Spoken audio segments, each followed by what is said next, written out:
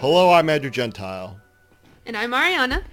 And you're listening to Behind the Flicks. This show is all about me sharing as many facts as I know about filmmaking and directors and behind-the-scenes info about movies and whatnot to Ariana. You'll join us for the ride. Listeners, we have a treat for you. Our guest was actually involved in the creation of the movies we'll be covering over the course of the next 2 episodes. In this episode, part 1, we'll be discussing The Other Side of the Wind. Ariana, can we get a review of The Other Side of the Wind? Yeah. Man, The Other Side of the Wind. You know, the first time I watched this, my review was not good. It was really hard to follow, and I probably watched it a little too late at night, and it was hard to focus on, and I didn't really understand what was going on. However, I have now watched this movie 3 times, and my opinion of it has completely shifted.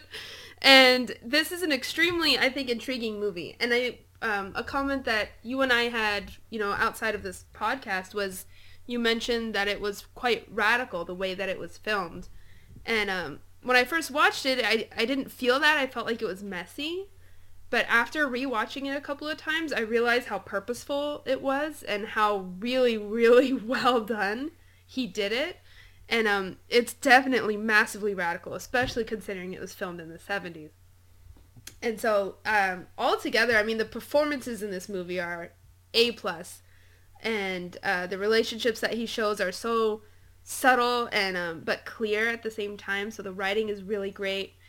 And it's, of course, directed just really, really cool. I mean, the editing style is just so...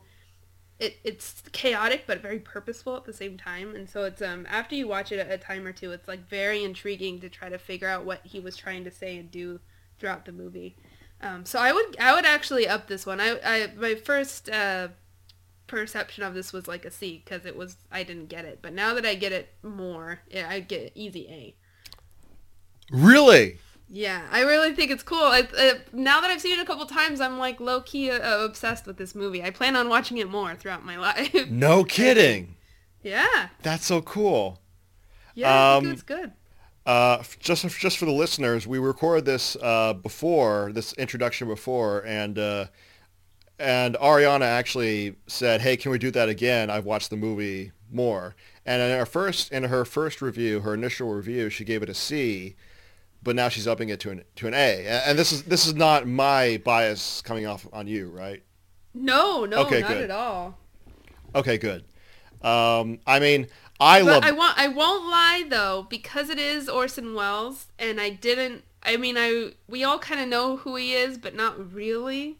Sure. The more I've learned about Orson Welles, and the more I've learned about the radical nature of his filmmaking, like seeing something like this and understanding him more makes me love the movie more. So I think it's fun to learn about the creators. It helps you appreciate the content more.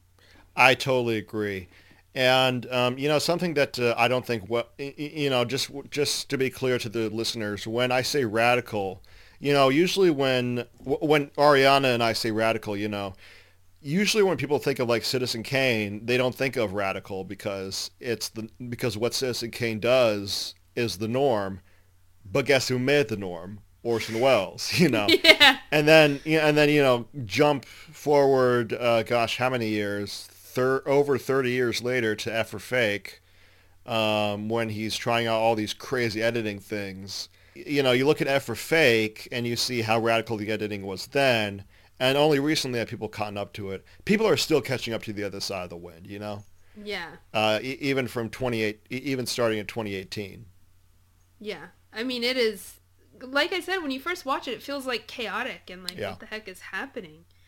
But the more that you watch it, you just realize that the style, like, it is very documentary esque, but it's so much more than that, right, because of the story that he created. So that's why it's so cool. Like, you go to the movie theater, you don't really see movies do that very often. I mean, not in the consistent way that this film does.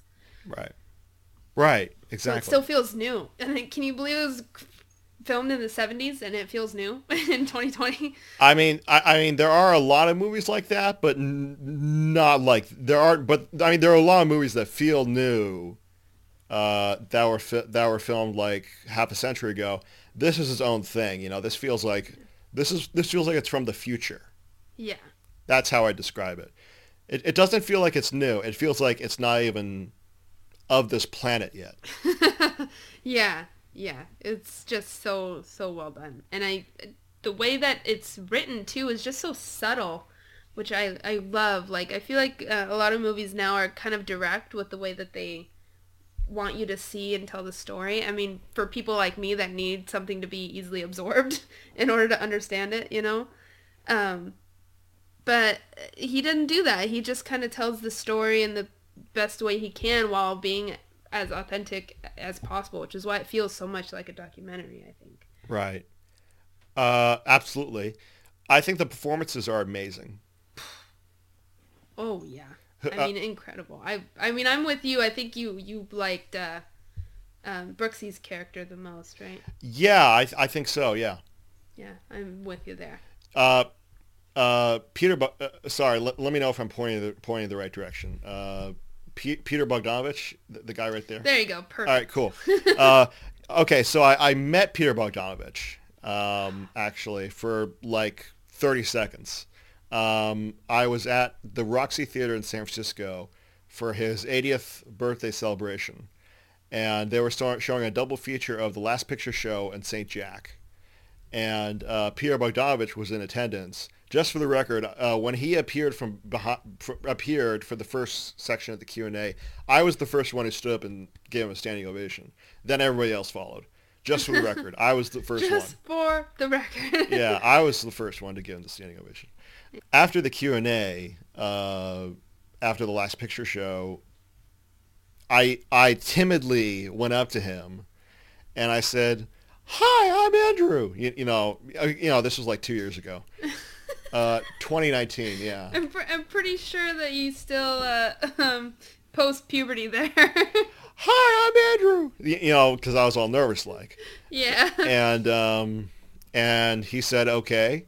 And you know, I was like, "Oh, I'm screwing this up as I'm talking." And then I said, "I just want to let you know, I'm in the middle of taking a class on Orson Welles taught by Joe McBride, who's going to be our guest today." Yeah. And he said, "Oh, I know Joe. Very nice man." Aww. And so the point of the story being, the one thing I really regret from that interaction is I didn't tell him I loved his performance in The Other Side of the Wind. I should have said that. I was just so nervous.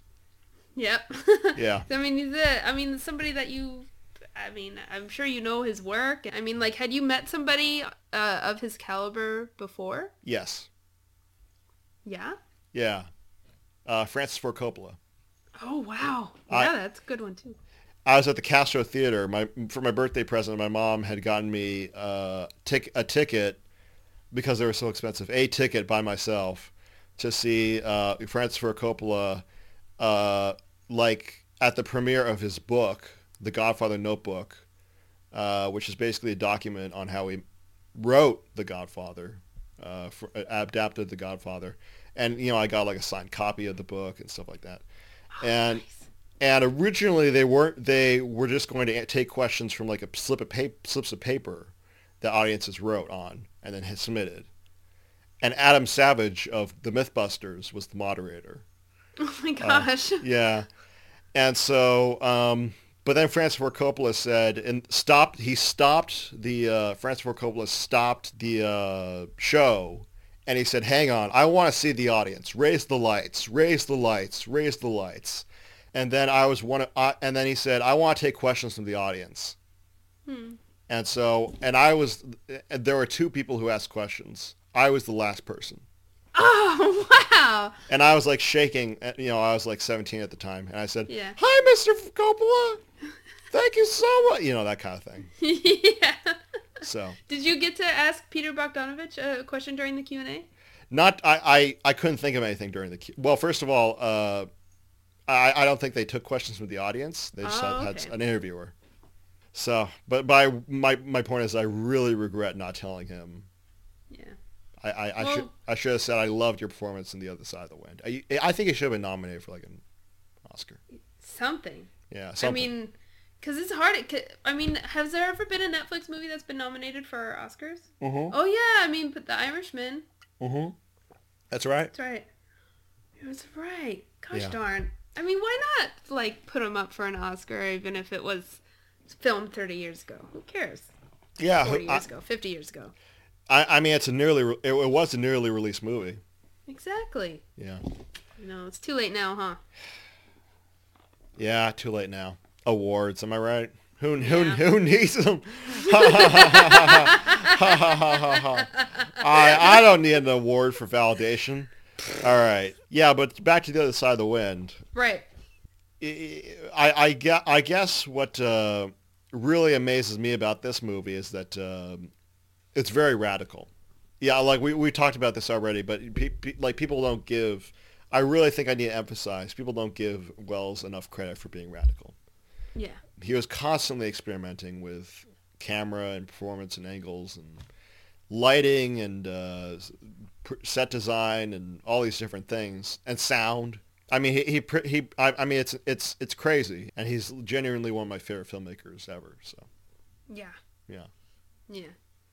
Yeah, I gotta love him. yeah. He's a great actor too. He is a fantastic actor. Yeah, you're right. So, and have you seen Citizen Kane? Yeah. I watched it in a film class. Oh, what'd you think of his performance in that?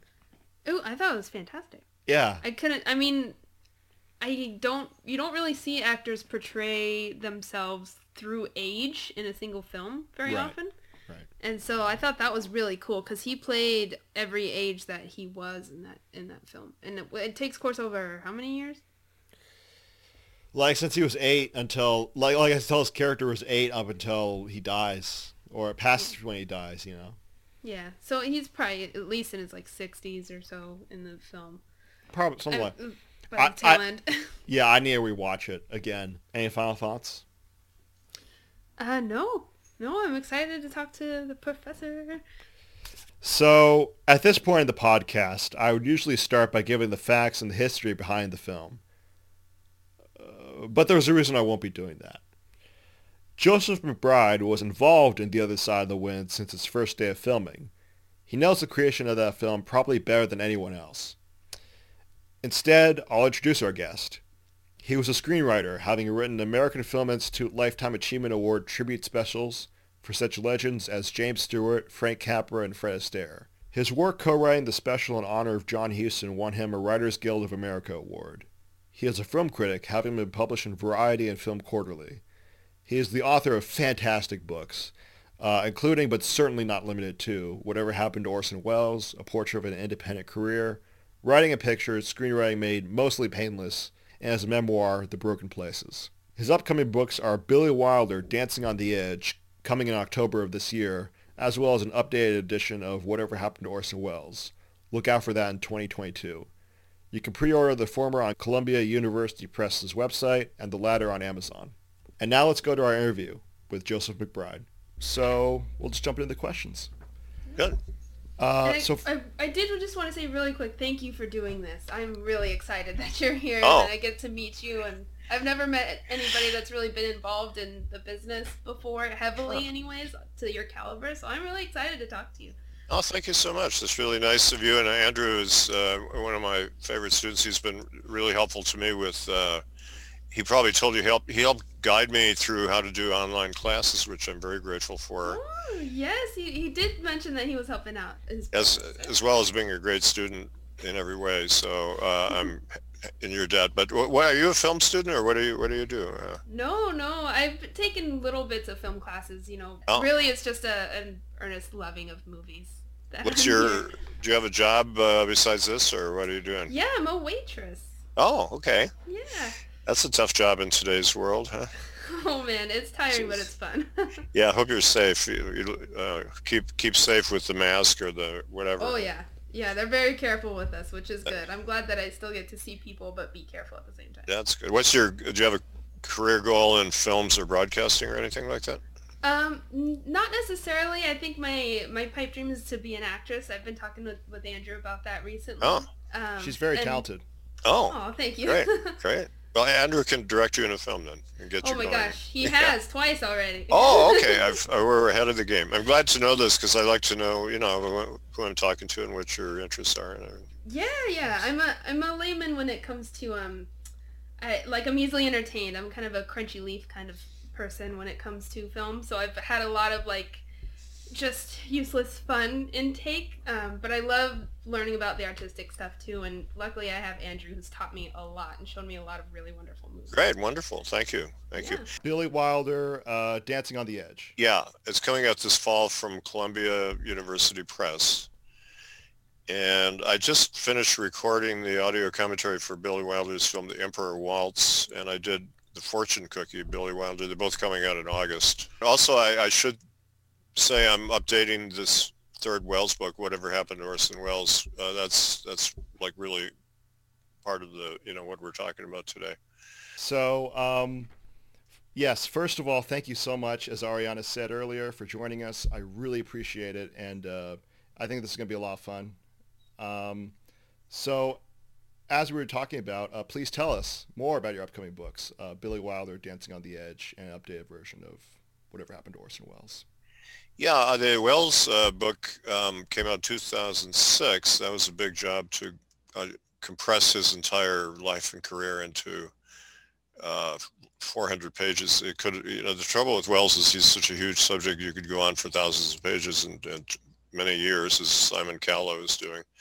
I don't write biographies of Welles, partly for that reason, but it was an unusual form of a book. It's a critical study / memoir because I knew and worked with him in his last 15 years, and so I had this unusual perspective of being critic and observer as well. I've updated the book to come out early next year from University Press of Kentucky, and I've added a new chapter on The Other Side of the Wind because it's been completed and released, and also the rediscovery or discovery of his early film Too Much Johnson, which was totally unexpected and really a treat to have a pre-Citizen Kane work of Orson Welles, another one, come out. I had helped discover his early film, The Hearts of Age, which he made in 1934. My film professor in Madison, Russell Merritt, tipped me that it exists, and it existed in Connecticut, so I went there and wrote about it. And Welles was not happy that I had discovered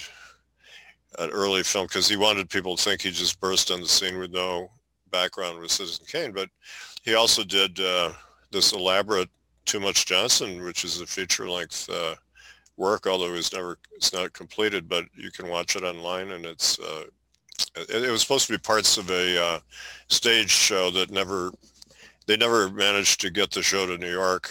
They did it out of town. They couldn't use the film clips. It's a long story, but the film material survived. Anyway, that's the story on that one.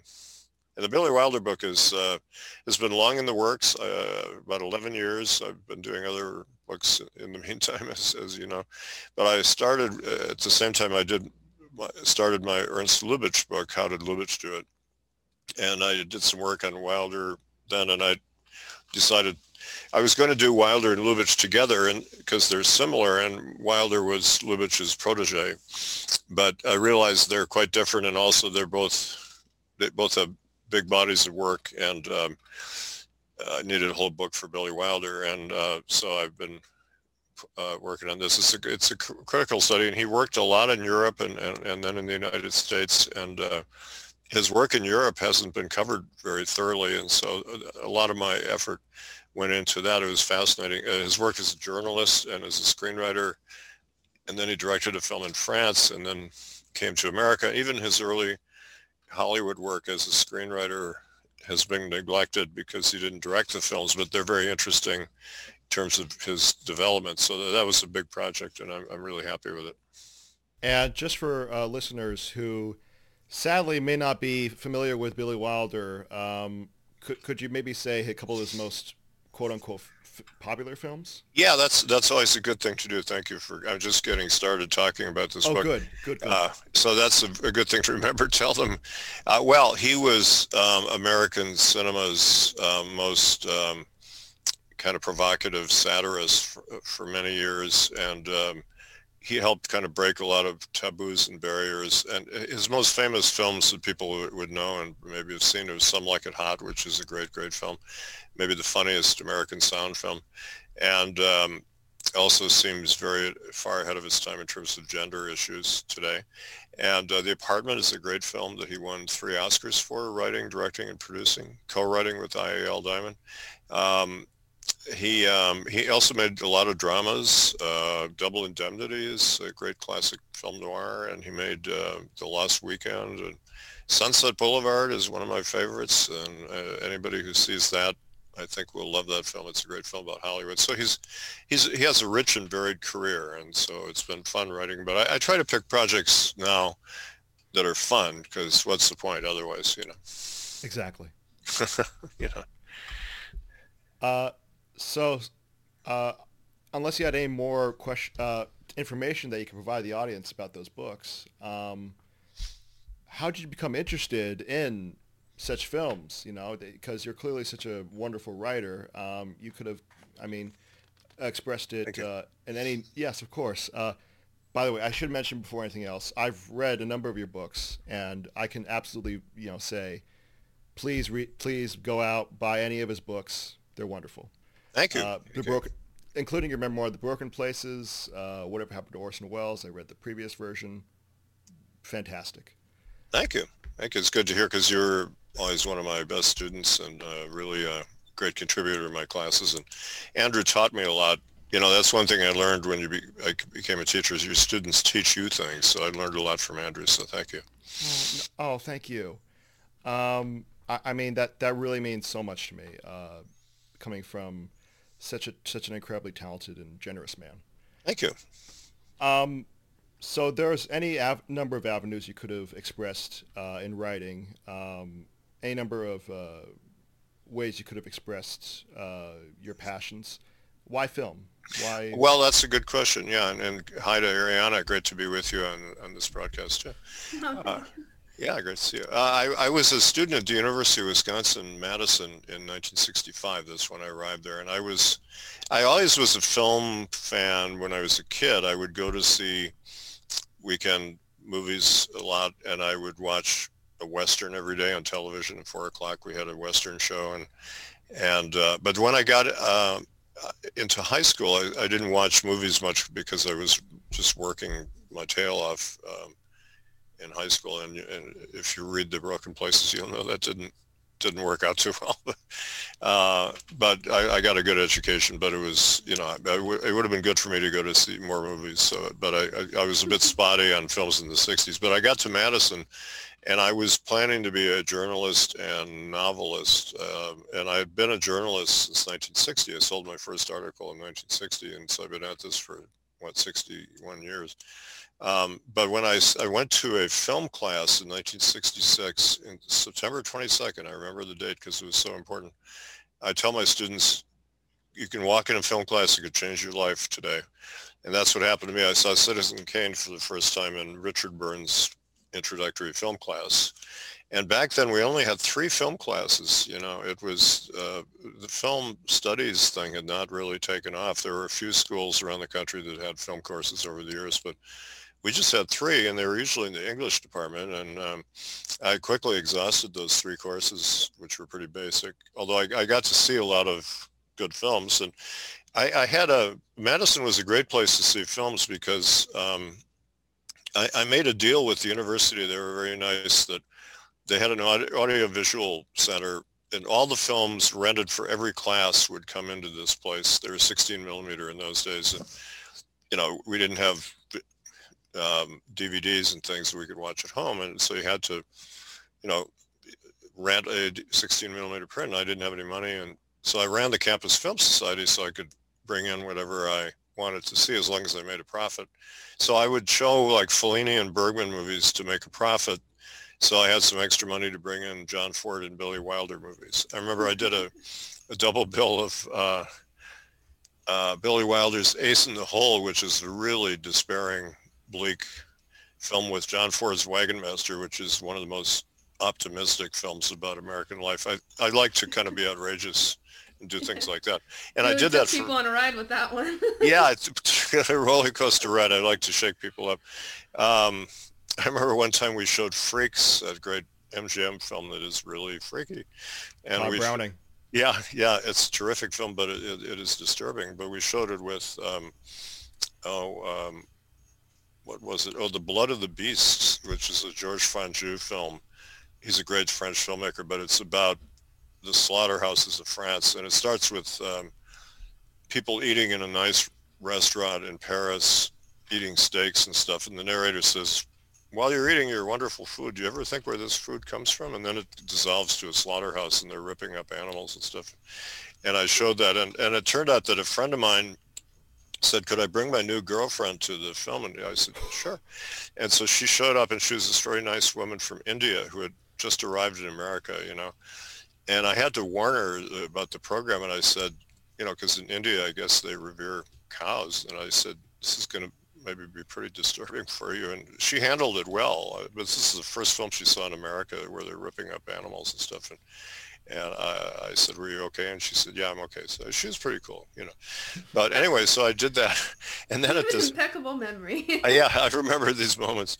I was a showman. I tried to be a showman, you know. And that's what you do in a class, too. I like to bring my enthusiasms and discoveries to the students and get them kind of open their minds to new things. And so with the Audiovisual Center, all day long, I was there from 9 to 5, and I would see films that were shown in, say, history classes, you know, like Triumph of the Will or Potemkin or all different kinds of stuff. And it was just a goldmine of wonderful material. And then at night, we had 35 film societies on campus, which shows you how cinephilia was back then. It was just great. So I would pick you know, among those films.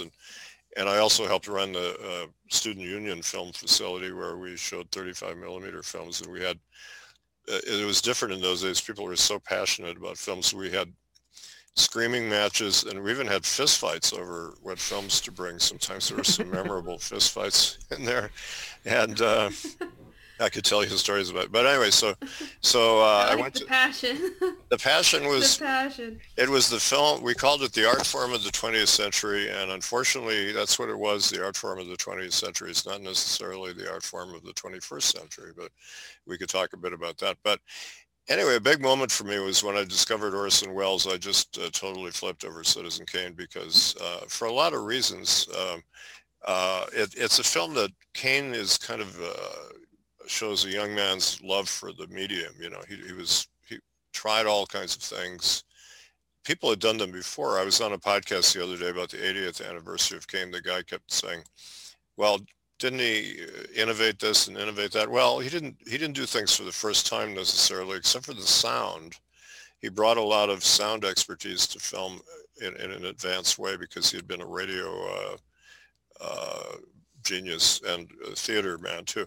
But in terms of cinema, a lot of the things had been done before, but he did them in a more flamboyant way, and he just did so many things, and it's full of visual effects and things. But the story is audacious too. I was really impressed that a young man would take on William Randolph Hearst as the kind of prototype for Kane. You know, that became controversial, that you would take on this media tycoon, and it's about the media too, which has always interested me as a subject. And the idea that a 24-year-old person could make this film just knocked me out, because Hollywood in those days, even in the late 60s, was still mostly old guys, you know, very few women. I mean, there were women working as screenwriters and, you know, and behind the scenes on various things, but a lot of it was this sort of old boy network, and you had to be the son of a cameraman to get a job and stuff. And here's this 24-year-old guy just breaking in and just getting this great contract where he could do whatever he wanted pretty much. And he's from Wisconsin, which really made me feel connected to him. And so all these things, I just thought, okay, I'm going to write about films and make films. I thought I'd be a screenwriter, director, and I wanted to make a film by the time I was 25, like Welles had. And that didn't happen, although I started writing screenplays on my own, and we didn't have a screenwriting class. So I taught myself how to write screenplays. And one way I did that was at the Wisconsin Historical Society, which is a great archive on campus. They had a small collection of Welles papers from his lawyer, and they had the script of Kane. And back then, scripts were not being published, so I found the script of Cain, which is my favorite script ever. Herman Mankiewicz and Orson Welles wrote this amazing multi-layered script with fabulous dialogue and great technique and powerful themes. And so I spent a month typing an exact copy of that script with my little portable typewriter because I couldn't afford to Xerox stuff. I was working as a dishwasher on making $10 a week in hot meals. That's about it. And so I was typing the script, which is a good exercise I'd recommend because you really kind of internalize the script. And I took it home with me and I studied it. David Mamet did that with Tennessee Williams' Streetcar Named Desire, and you can certainly buy that or get that from a library, but he typed a copy and he said that helped him learn about playwriting. And so I had the script of Cain, and then somehow, I don't know how I did this, I can't recall, I borrowed a 16 millimeter print from somebody. And so I watched the film over and over. I think I saw it 60 times in the next 4 years. And I've got it to the point, now it's over 100 and I've lost track. And I have a hard time watching it because I have it sort of memorized. I know exactly what the next shot is and the next line of dialogue. And, you kind of wear things out a little. But that was my textbook. So I was teaching myself how to write films. And I started smartly with writing short films because I didn't feel up to writing a feature. And then I graduated I started writing feature-length things, and most were not very good, but the short films were fun to do, and I directed a few of those.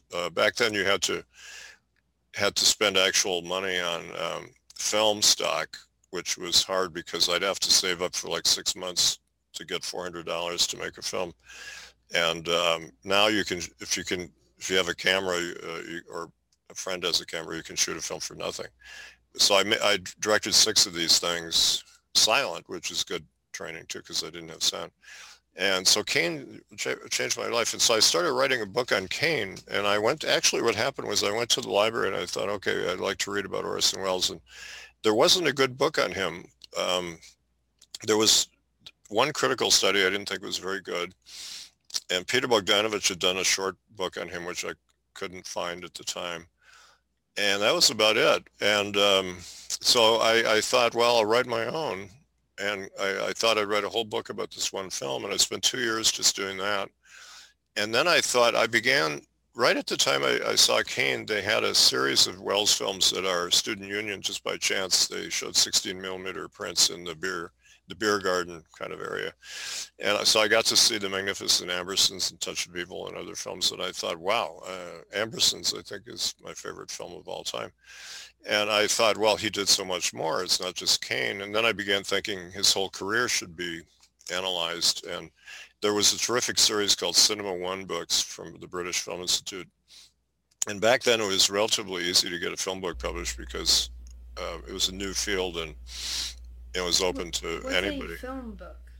Well, books about a director, books about, a genre.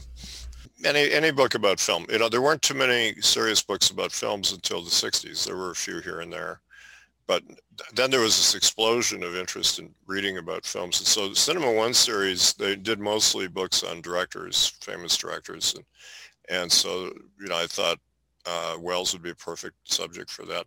This is a good piece of advice I'd give anybody listening. The way I sold this book was I started publishing chapters of it in film magazines like Film Quarterly and Film Heritage and Sight and Sound. And it was a way of making my name known because when you're young, I was only 19, you have to kind of make a name for yourself. Today, I'd be doing a podcast. I mean, if there were podcasts, then I would have done one. It's a great way to get your name around.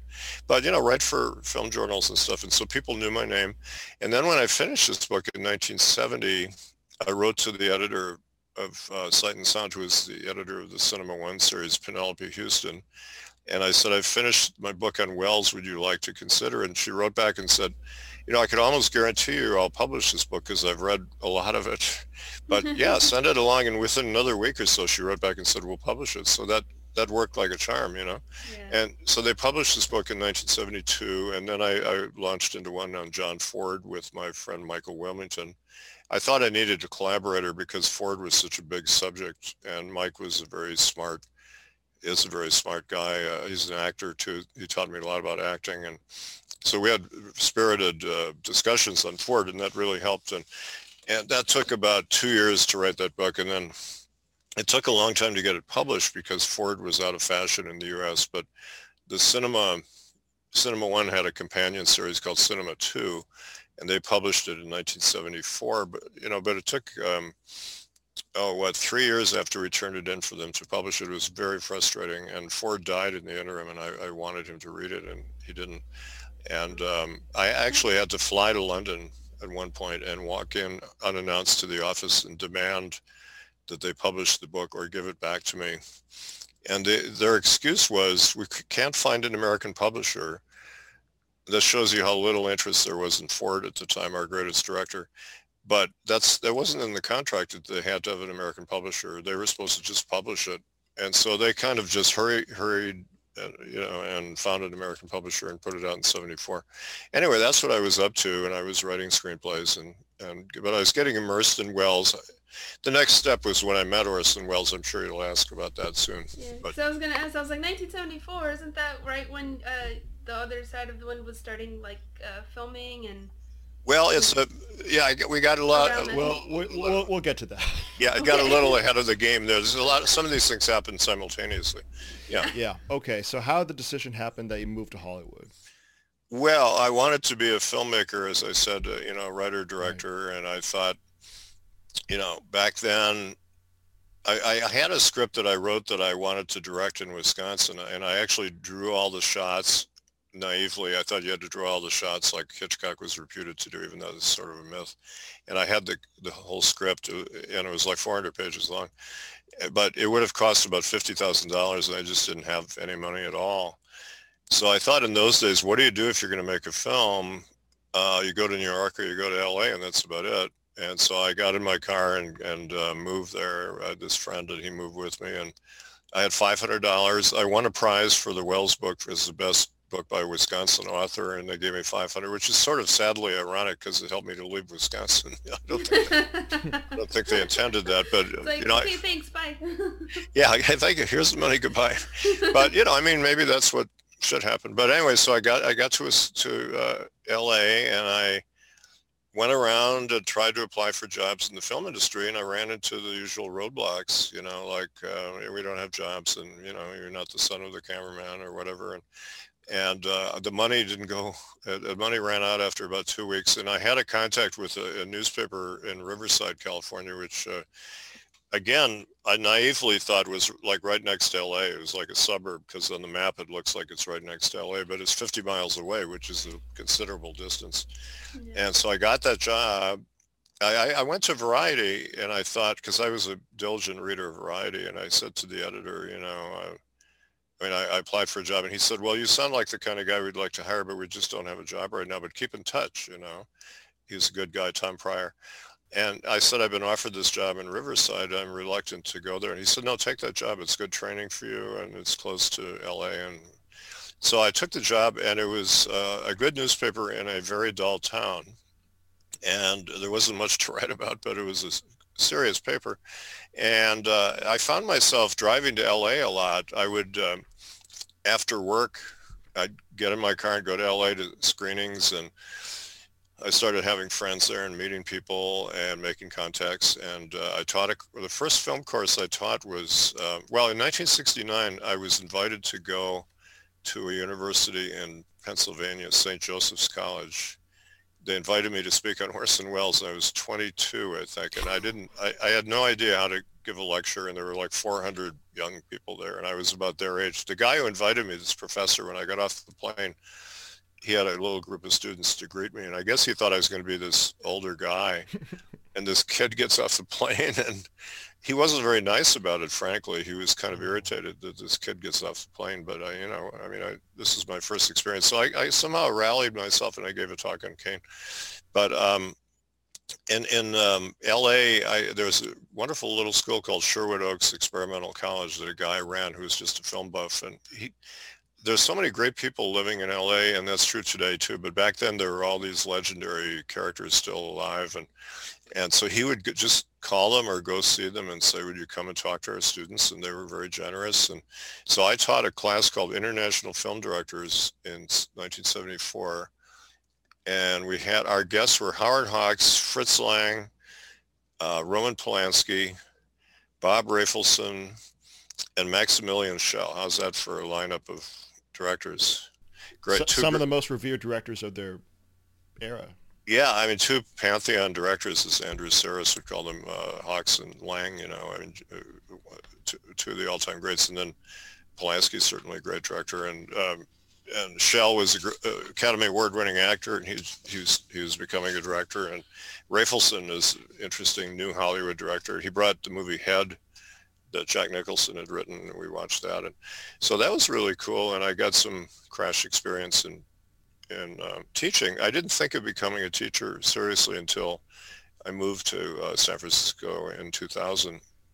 Although I was offered a job as a teacher by Cal Arts, which is a good university around LA, best known for animation, but they offered me a job teaching screenwriting when I was 27. And it was very nice of them, but I thought, I'm not ready for this because I'm still trying to establish myself as a screenwriter. I'm not sure I can devote, enough serious attention to the students, which you really have to do as a teacher.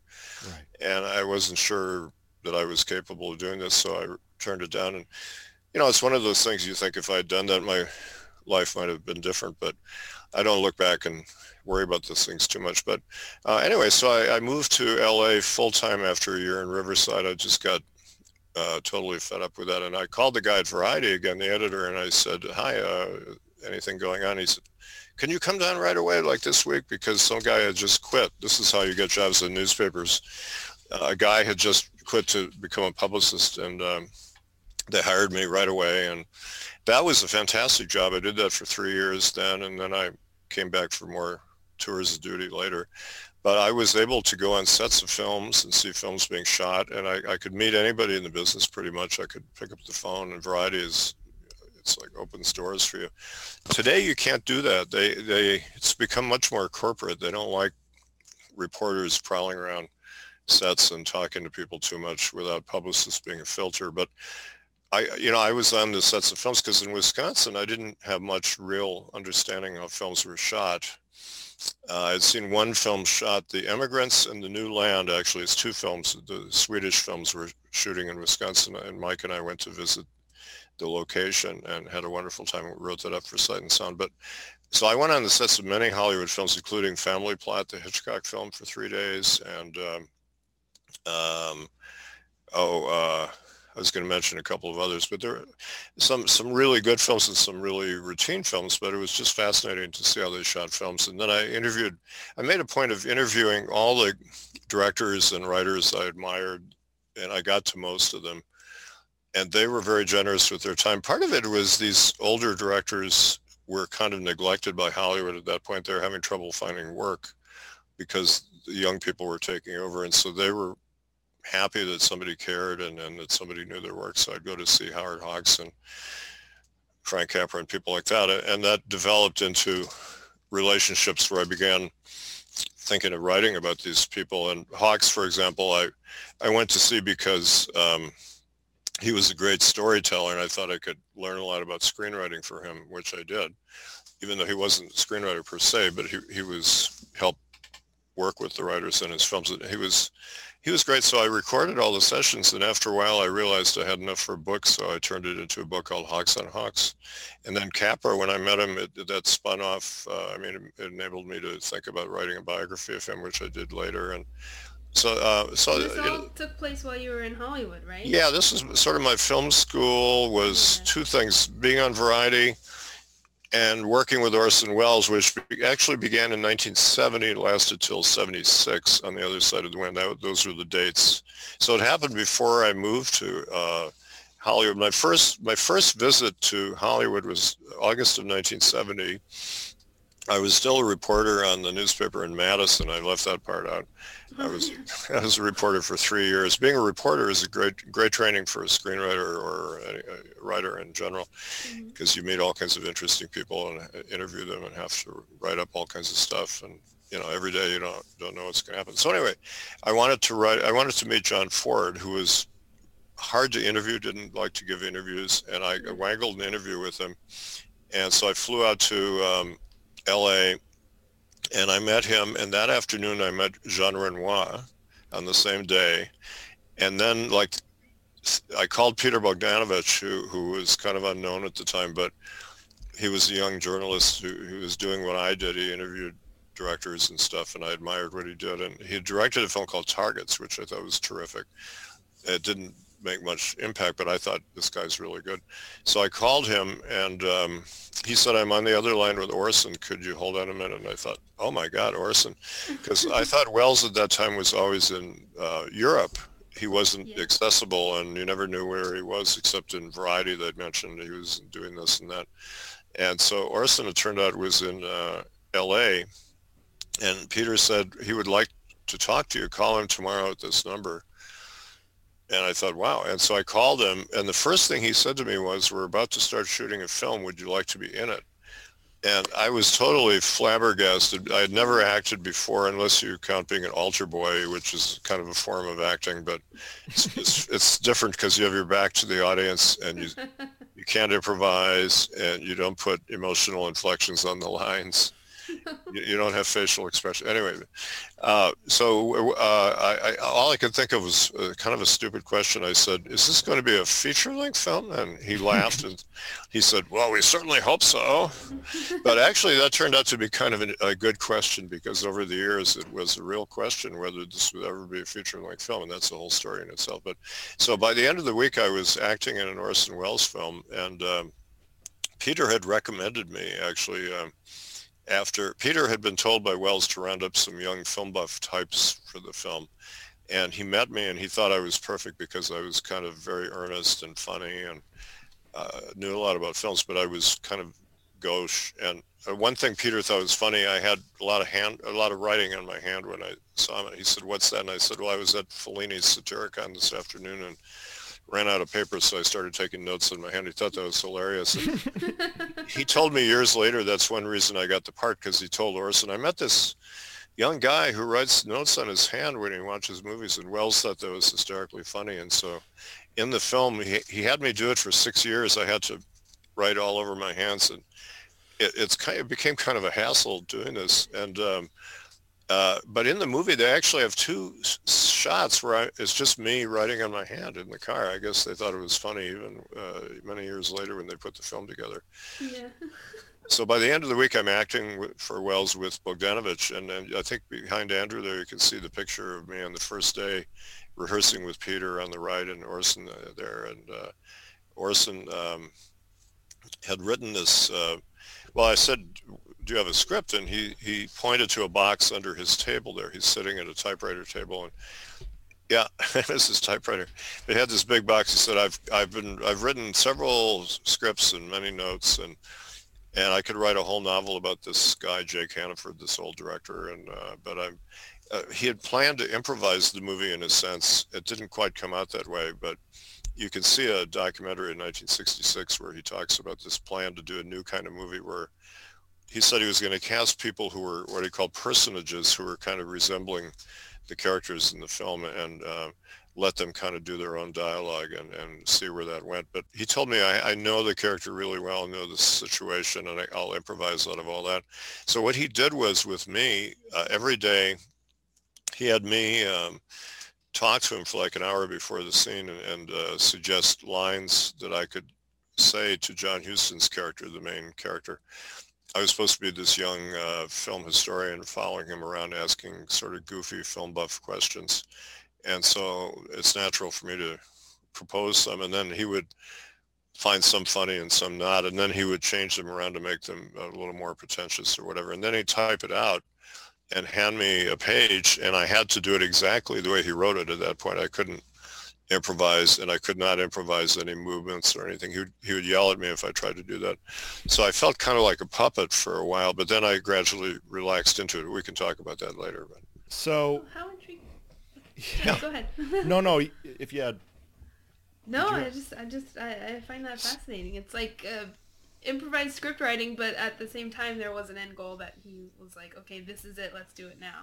Yeah, and you're an actress, so you find that interesting, especially because actors, when I wrote later the American Film Institute Life Achievement Award shows for 5 years with George Stevens Jr., the producer, and I naively said to him when I got hired for the Jimmy Stewart tribute, I said, how does this work? Do the stars come in with stories to tell or scripts? And he laughed and he said, Joe, these are actors. They need a script.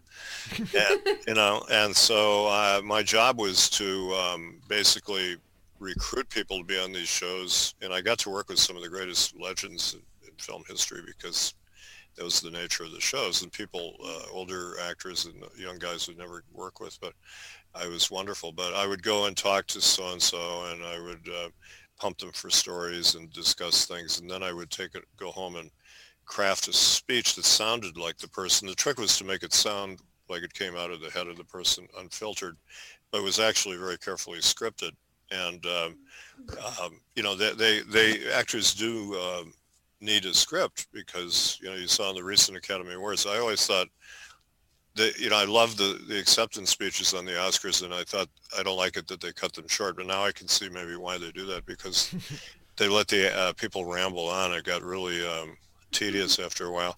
Yeah. So sometimes actors need some help, but once in a while an actor would come into our show with a perfect little speech to give, and we wouldn't tamper with it much. But sometimes they would say, like Bette Davis didn't like Frank Capra and vice versa, and we said, do you have anything to say about him? And she said, no, just write me something. And so I thought, well, I'll use her to tell us why he's a great director.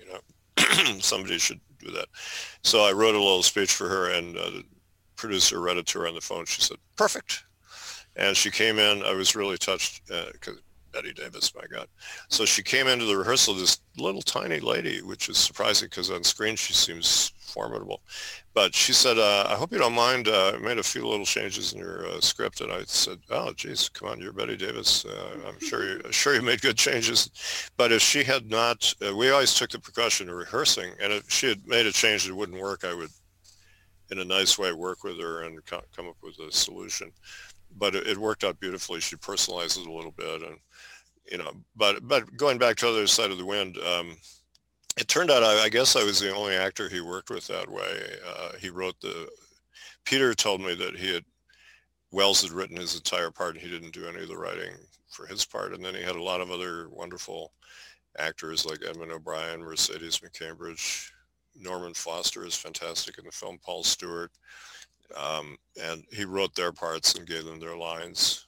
But I think he, like a good director does, good writer-director, he knew the personalities of these people, and so he tailored the roles for them.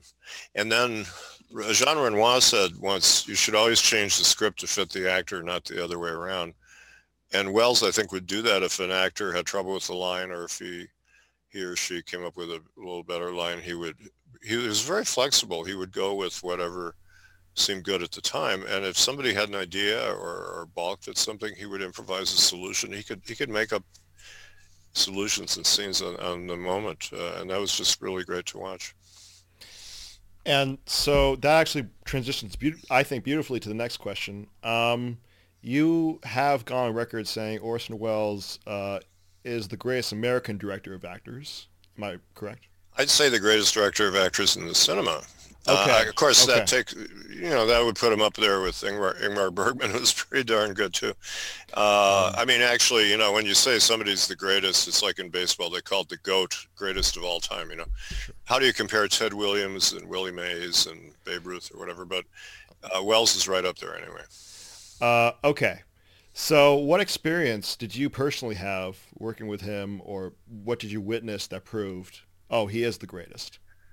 Well, I mean, he liked working with a mixed cast of highly professional actors and non-actors. It's kind of stimulating for him. And he learned that back in the 40s when he went to Brazil to do It's All True. And he worked with mostly unprofessional actors, but some professionals. And I think he liked the mixture of those things, and some other directors do too.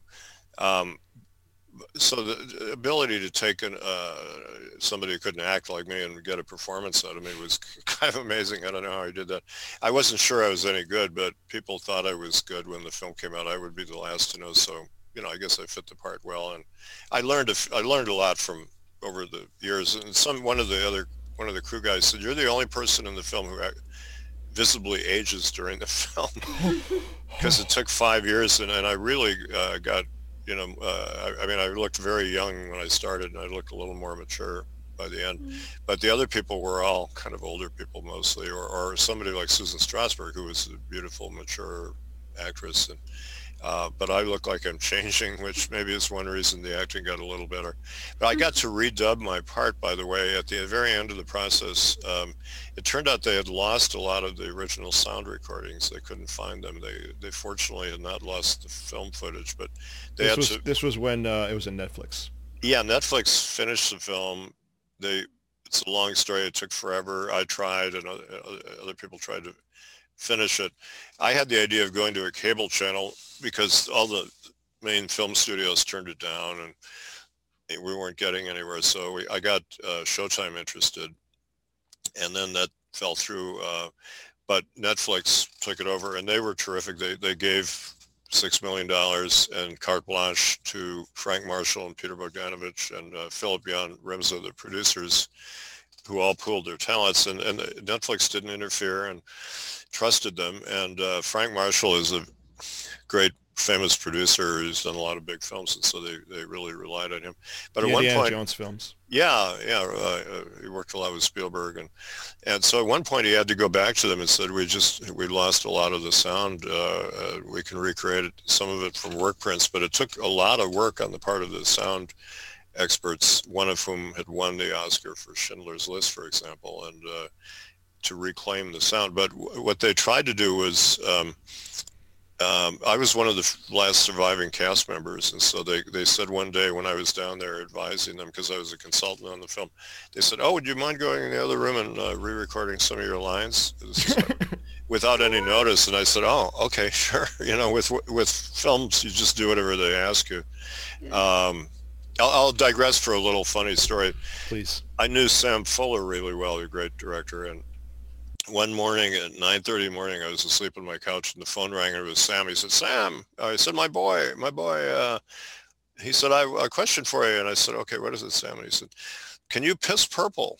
And I thought, what the hell is this question? I don't know. And all I could think of, I'm very literal minded. I said, "I don't know. I just piss yellow just like everybody else." He said, "Okay, goodbye." And then I hung up and I went back to sleep. And 3 days later, I remembered this, and I called him and I said, "What was that about?" And he said, "Well, I was shooting a scene for the Big Red One in the mountains, San Bernardino Mountains, to get the snow for the Battle of the Bulge. And I had a scene where a young guy gets shot, a soldier gets shot as he's trying to take a leak in the snow, and blood comes out.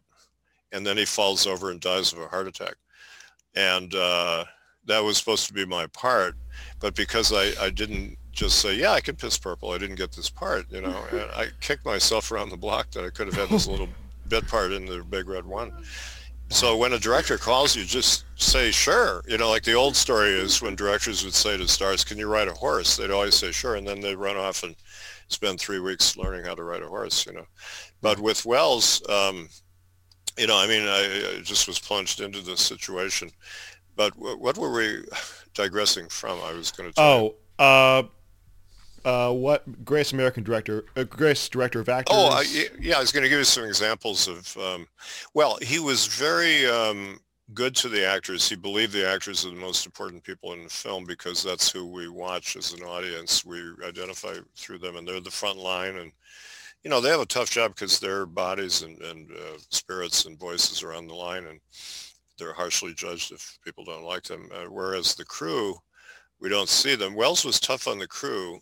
He was perfectionistic and demanding, but the crew put up with it because they admired him so much. And they were mostly young guys, like 19, 21-year-old guys. There were a couple women on the crew, but he was pretty rough on the crew. He was, he didn't waste a lot of time flattering them or being nice to them, and sometimes he was unreasonable. But with the actors, he was super nice, and he made the set a lot of fun. That's one thing that they miss when Welles appears as a character in films.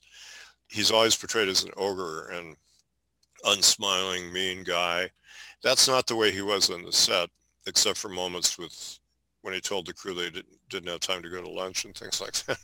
But with the actors, he was telling funny stories. He was even singing songs from old musicals that he did when he was in prep school, and he was telling jokes, and it was just like a performance. It was so much fun. But he was molding our performances in that way, and listening to people. And a good director will direct everybody differently too. A bad director will direct everybody the same way. And Wells really understood people and psychology and how to talk actors' language. Robert Towne, the screenwriter, says a writer has to know how to talk to stars. And I learned how to do that from working on those AFI shows. You have to communicate with actors. Some directors just can't communicate with actors very well, and it shows in their work. But Wells really knew what to say. And to me, the best example was there was a scene that isn't totally in the film. It's partly in the film, where John Huston, who plays this old macho director, and the film is a critique of machismo. Wells was asked by one of his colleagues, Orson, what's this movie about? And he said it's an attack on machoism, is what he called it. And it's some people misunderstood this because in the Me Too era, they think, what is this old director, sexist, racist guy running around? Wells was, critiquing that because a lot of the old directors were like that. So Huston is this charismatic but kind of difficult guy, and he walks into this party that they're holding to celebrate his return to Hollywood. He's trying to make a comeback in the new Hollywood of the Easy Rider era.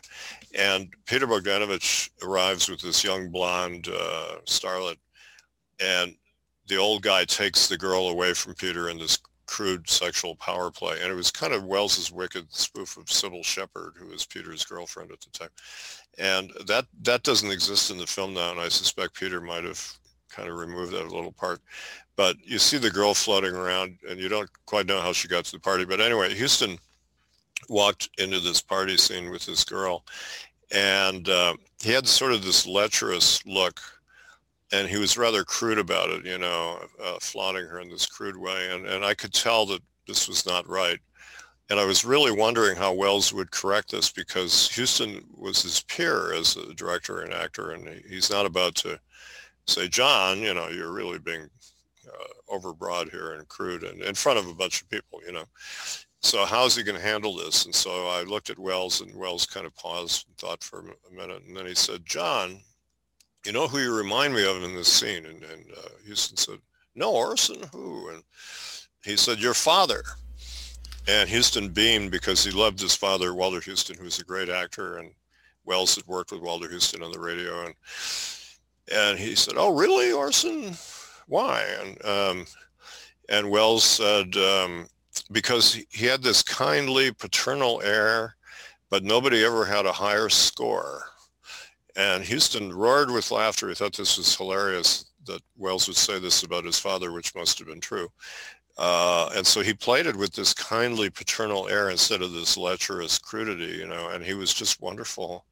But he was still flaunting the girl around, but he was doing it in a more subtle way. And it was just a terrific piece of acting. But what a great piece of direction to give an actor, to make him feel comfortable and flatter him and come up with something that was psychologically meaningful, It's like Renoir, when you see rushes of Jean Renoir directing films, every time he ended a scene, if it wasn't right, he would say, that was wonderful, but, maybe we could try it this way, And I've worked with directors who do the opposite. They say, cut. And then the actor is like, what? And they say, we're going to do it again. And then the poor actor doesn't know what's wrong, Or they'll say, even worse, cut. That wasn't right. Let's do it again, and the actor is humiliated. But Renoir would always say, oh, it was wonderful, but, I'm thinking maybe we could do it a little, whatever. It's just kind of, you need to treat actors with kid gloves, and that's what Wells did. Renoir told me, he said, a director needs to have an iron hand inside a velvet glove, he said. And That's Wells a great saying. Yeah, that Wells said that. I heard that from Renoir the first week I was in Hollywood. By the way, I thought that week, I thought every week in Hollywood would be like that, and I didn't realize this was the pinnacle. It was all downhill from that point on. That was the highlight of my Hollywood experience, meeting my three favorite directors in 1 week. getting a role in a film directed by Orson Welles, and meeting Peter Bogdanovich the same week. So yes, just for those those at home keeping track, Jean Renoir probably generally considered the greatest French director ever. Yeah. John Ford considered the greatest director of westerns ever, and Citizen Kane and Peter Bogdanovich all in one week. Yeah. Just for those keeping track. They're all giants of their medium, and Renoir was a great director of actors. I was thinking of him when I thought of Bergman. Renoir was, some of the greatest performances in film were directed by Jean Renoir. Yeah. And he worked in America, and he lived in America for a long time. And Ford did a lot more besides westerns too. One thing I said to him was, I referred to him being a director of a lot of westerns, and he said, I haven't directed as many westerns as all that, and he actually directed 54 westerns, which is a hell of a lot, but he made 137 films as a director. But that means he made about 80 films that weren't westerns. He did a lot of other kinds of things too, but he was very versatile.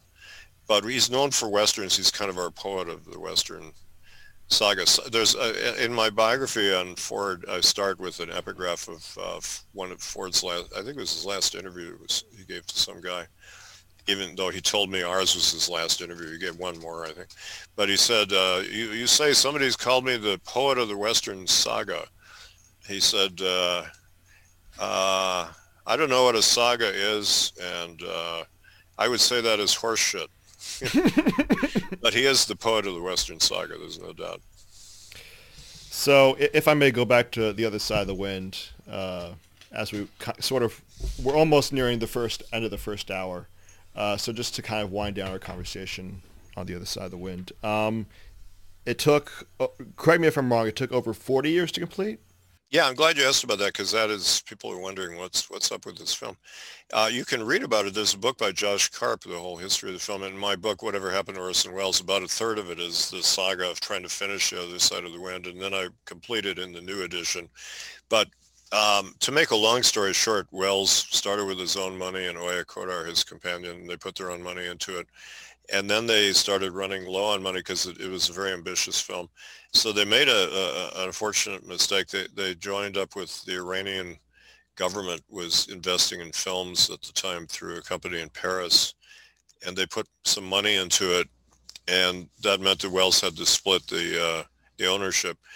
And then he kept asking for more money because he needed more. And then every time he asked for more money, they would take away some of his percentage until he got to the point of owning like maybe 20% of his film. And then the Iranian revolutionaries overthrew the Shah, and this company was run by the brother-in-law of the Shah. And so the Shah was sending agents around the world looking for the assets of the royal family, including The Other Side of the Wind. And so they actually went to the office of the Paris producer, and they demanded the negative of the film. And the way she handled it was she pulled out some papers on her desk, and she said, oh yeah, I just got a tax bill on that film. You can have the film, but you got to pay this big tax bill, And the guys kind of looked at it and they said, oh, well, we'll come back later. They never came back. But anyway, Welles had to smuggle the film out of Paris, the work print, in a little Volkswagen, because he had a dispute with the producer, and brought the work print to America. And then he and the producer feuded for, I don't know, more than a decade about the financial stuff and the legal stuff. And Welles went to France to try to get his rights as the author of the film. France has a more supportive attitude toward directors than we do in America. And he won the lawsuit to have artistic control, but the Iranian producer kept the rights to the material. They had to work out a deal, in other words, before the film could come out, and that was another stumbling block. And then Welles died, and the film was left in limbo. And then, for years, Gary Graver, the cinematographer, who was extremely loyal to the film and really the key guy to get this film made, he was trying to sell it to various people, and he took it to Clint Eastwood and Steven Spielberg and George Lucas, and they all kind of passed on it. And then at one point, I was trying to talk to people, can't we just finish this film? And I called Gary in the 90s, and I said, let's put our forces together and try to finish this film together. And so we joined forces, and we got this deal with Showtime. We got an executive there who wanted to do it. And I just pulled a figure out of my hat, $3 million deal, and they said, okay. And I was going to produce it, and Peter Bogdanovich was going to do the post-production, and Oya Kodar and Peter then fired me immediately because they thought they didn't need me anymore. And I thought, well, this is really unfair, but I'm not going to object because I don't want to put another roadblock in this film. So I just said, okay, forget it. I washed my hands of it. I'd spent a long time working on this thing, offering it to various companies, and Frank Marshall had been trying to do that too. So finally, it was resuscitated by this Polish producer, Filip Jan Rimza, and I advised him. There was a German guy involved too. It's very complicated. I advised those guys on all the problems, and Oya still owned Orson's share of the film, and the Iranian family still owned their share of the film. So I had worked out a thing where I said, let's have Oya and the Iranians split the thing 50-50, and the Iranians agreed because they just figured, hey, we're not getting any money out of this. Let's just cash out. But Oya started being difficult, and so Philippe took 9 years of negotiations with Oya to get her to agree to sign this deal. I mean, frankly, I'm glad I'm fired because it would have wasted years of my life. Dealing with Oya is very difficult. And he finally persuaded her to do this, and then they brought Netflix involved. Netflix became a phenomenon, as we know, in recent years. They have a huge pot of money. And Wells, I think, would be thrilled that Netflix exists and released his film because he has the biggest audience he ever had, because they're in more than 185 countries, and untold millions of people have access to the film, and it's running all the time there. It's been out for about 2 years, and it's going to keep running. And so it's just great. And the people who finished it, Bob Murawski, I should mention, the editor, did a fantastic job of editing the film in the style Wells intended. Wells had edited 41 minutes of the party scenes, which are the framework, and the film within the film by Jake Hannaford, which is seen intermittently in the film. And he made it all work together in the way that Wells intended. And they had to do a lot of work with the sound, etc. And they had to shoot some special effects scenes and stuff. But I think it came together really well. I disagreed with a few decisions, but Jonathan Rosenbaum and I were advisors on the completion. And so they took our advice sometimes, and some advice they didn't take. But anyway, it came together. I think it was really triumphant that this film came out. It should have come out because it's Wells's testament film about his art and the industry, and it's a very provocative film and a really experimental, rich film, and it's out there. Ariana, I believe you had a question? No, I was going to ask because you often talked about how working with Orson in the beginning was kind of like your master class in filmmaking because you were pretty introductory at that point, but more self-taught. Like, what was it about being on set with him and the way he did things and, the crew that was there that helped teach you about filmmaking? And what specific points have you actually brought to your own students? Well, one thing I learned, like I told in the story about Houston, is how to handle people. Like the very first day of shooting, we were doing a scene in a car where I was in the back seat with Peter Bogdanovich asking questions of Houston, who was supposed to be in the front seat, but he hadn't even been cast yet. But we were asking a question anyway. But Gary Graver stationed himself with his camera out on the sidewalk as we drove by, and Peter said to Orson, Orson, he's in the wrong place. He shouldn't be outside the car. He should be inside the car, right? And Wells said, yeah, I know that, Peter, but if I correct him today, it's the first day of shooting. He'll never feel like making a suggestion again. And I thought, what a wonderful piece of psychology, because I was the kind of guy, I would have said, hey, Gary, that's the wrong place to stand. But Wells knew that he's going to work with this guy for years, and he's going to have to, so he shoots it from the wrong angle. He can shoot it again, and we reshot the scene a year later anyway. Just things like that, how a director handles people and works with people, and how you improvise solutions when things don't work, and how you make things work, and also how you bring layers and depths of complexity to scenes, through little things and big things. And I was on the sets of a lot of big Hollywood films that were very industrial in terms of having 100 people on the crew, and Wells had a crew of maybe 10 or 15 people, and it was all more like a home movie. And I think that's a good model for films. Today I preach to my students, do guerrilla-style filmmaking, low budget. And Wells said to Henry Jaglom, the less money you have, the more freedom you have. Because if you have a $200 million budget, you have all these people telling you can't do this and you can't do that and you've got to do this. But if you have no money, nobody cares. They'll let you do what you want. The problem then is getting it shown, but if it's good, it'll get shown eventually. And so that's kind of one thing I learned was maverick filmmaking. Gary Graver, I learned a lot from him.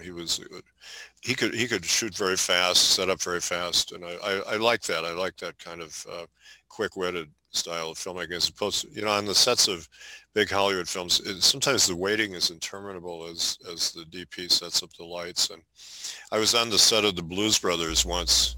Oh, yeah. For 5 hours and nobody showed up. I was on the set all by myself. I kept waiting for people to show up and nobody showed up and I just went home. They were probably all in the trailers doing coke, I'm sure, is what it was. But then when you saw that film, it was this big bloated mess, Yeah. What's the point? So I guess I learned some intangible things about watching how a director should behave, and somebody who's a writer-director, how they create a film, and also how Wells kept it all in his head. I was sitting next to the script supervisor when he told her not to talk to him anymore. So, I never want to hear from you again, and this poor woman is sitting there. And that caused some problems in post-production because you need a record of everything, but it was in his head, but fortunately they could, Gary knew all this stuff, but then Gary died, and so that they relied on me and Peter and other people who were there to say, what was Wells trying to do in this scene? Because there was, and he left some records of it. He left memoranda and stuff, but sometimes you had to kind of guess. And Bob Murawski did a great job of thinking like Orson, Yeah. Oh, that's so wonderful. Yeah. So it wasn't the usual regimented way to make films, but I think it's a better way to make films, really. Although it doesn't hurt to have a script supervisor who takes notes that you listen to. And, right. Wells had his flaws. You could be curt with people, and collaboration is such an important part of filmmaking. I did 2 books of AFI seminars. I edited those 5 million words I read into 2 books. They were very interesting to read, but I had to condense them. But Alan Pakula, the very good director, said, and I use this as an epigraph to the books, he said, the best thing about movies is that they're a collaborative medium, and the worst thing about movies is that they're a collaborative medium. And that's really true. You're dealing with a lot of human beings, and it's not just one person making a film. And it's you have to get everybody to kind of realize your vision. Ingmar Bergman said what makes a great director is having a personal vision. And I think that's true. That does distinguish great directors. But how do you get 20, 30, 40, 50, 100, 400 people, like John Ford had 400 people on Cheyenne Autumn? How do you get them all to work in service of your personal vision? One way you do it is listen to their suggestions. Like Wells said that some of the best scenes in Citizen Kane were other people's ideas, like the scene in everybody remembers when Susan is singing at the opera, the camera goes up in the flats behind the scenes, and it goes up to these 2 guys, and one guy holds his nose, one of the technicians, and that was a suggestion in one of the grips, and Wells thought, hey, great. And he said the director gets credit for it anyway. Why not take suggestions from people? Only a bad director would say, I don't want to hear your, whatever, Yeah. Yeah. They're kind of, directors are kind of the mama and papa bears of films. They gotta be the ones that make everyone connected and comfortable and part of the same goal. Yeah, it's like being a general, and the general doesn't fight the battle. A general is kind of helping make the plans, but as Napoleon famously said, the battle plans fall apart the minute the battle begins, and that's what happens in films. You have to, you need a plan, but then you need to kind of be able to diverge from it moment by moment when circumstances change, and a great general will delegate authority to lieutenants and people, but keep something together so that it's all going toward a goal, Listeners, if you have any comments, questions, or suggestions for future episodes, feel free to shoot us an email at independentcreatorstudios@gmail.com. If you like this episode, please write a review and subscribe to us on iTunes, SoundCloud, or YouTube. We'd love to hear your feedback. Behind the Flicks was created by myself and Ariana. I edited this episode. My name is Andrew Gentile. This has been an Independent Creator Studios production.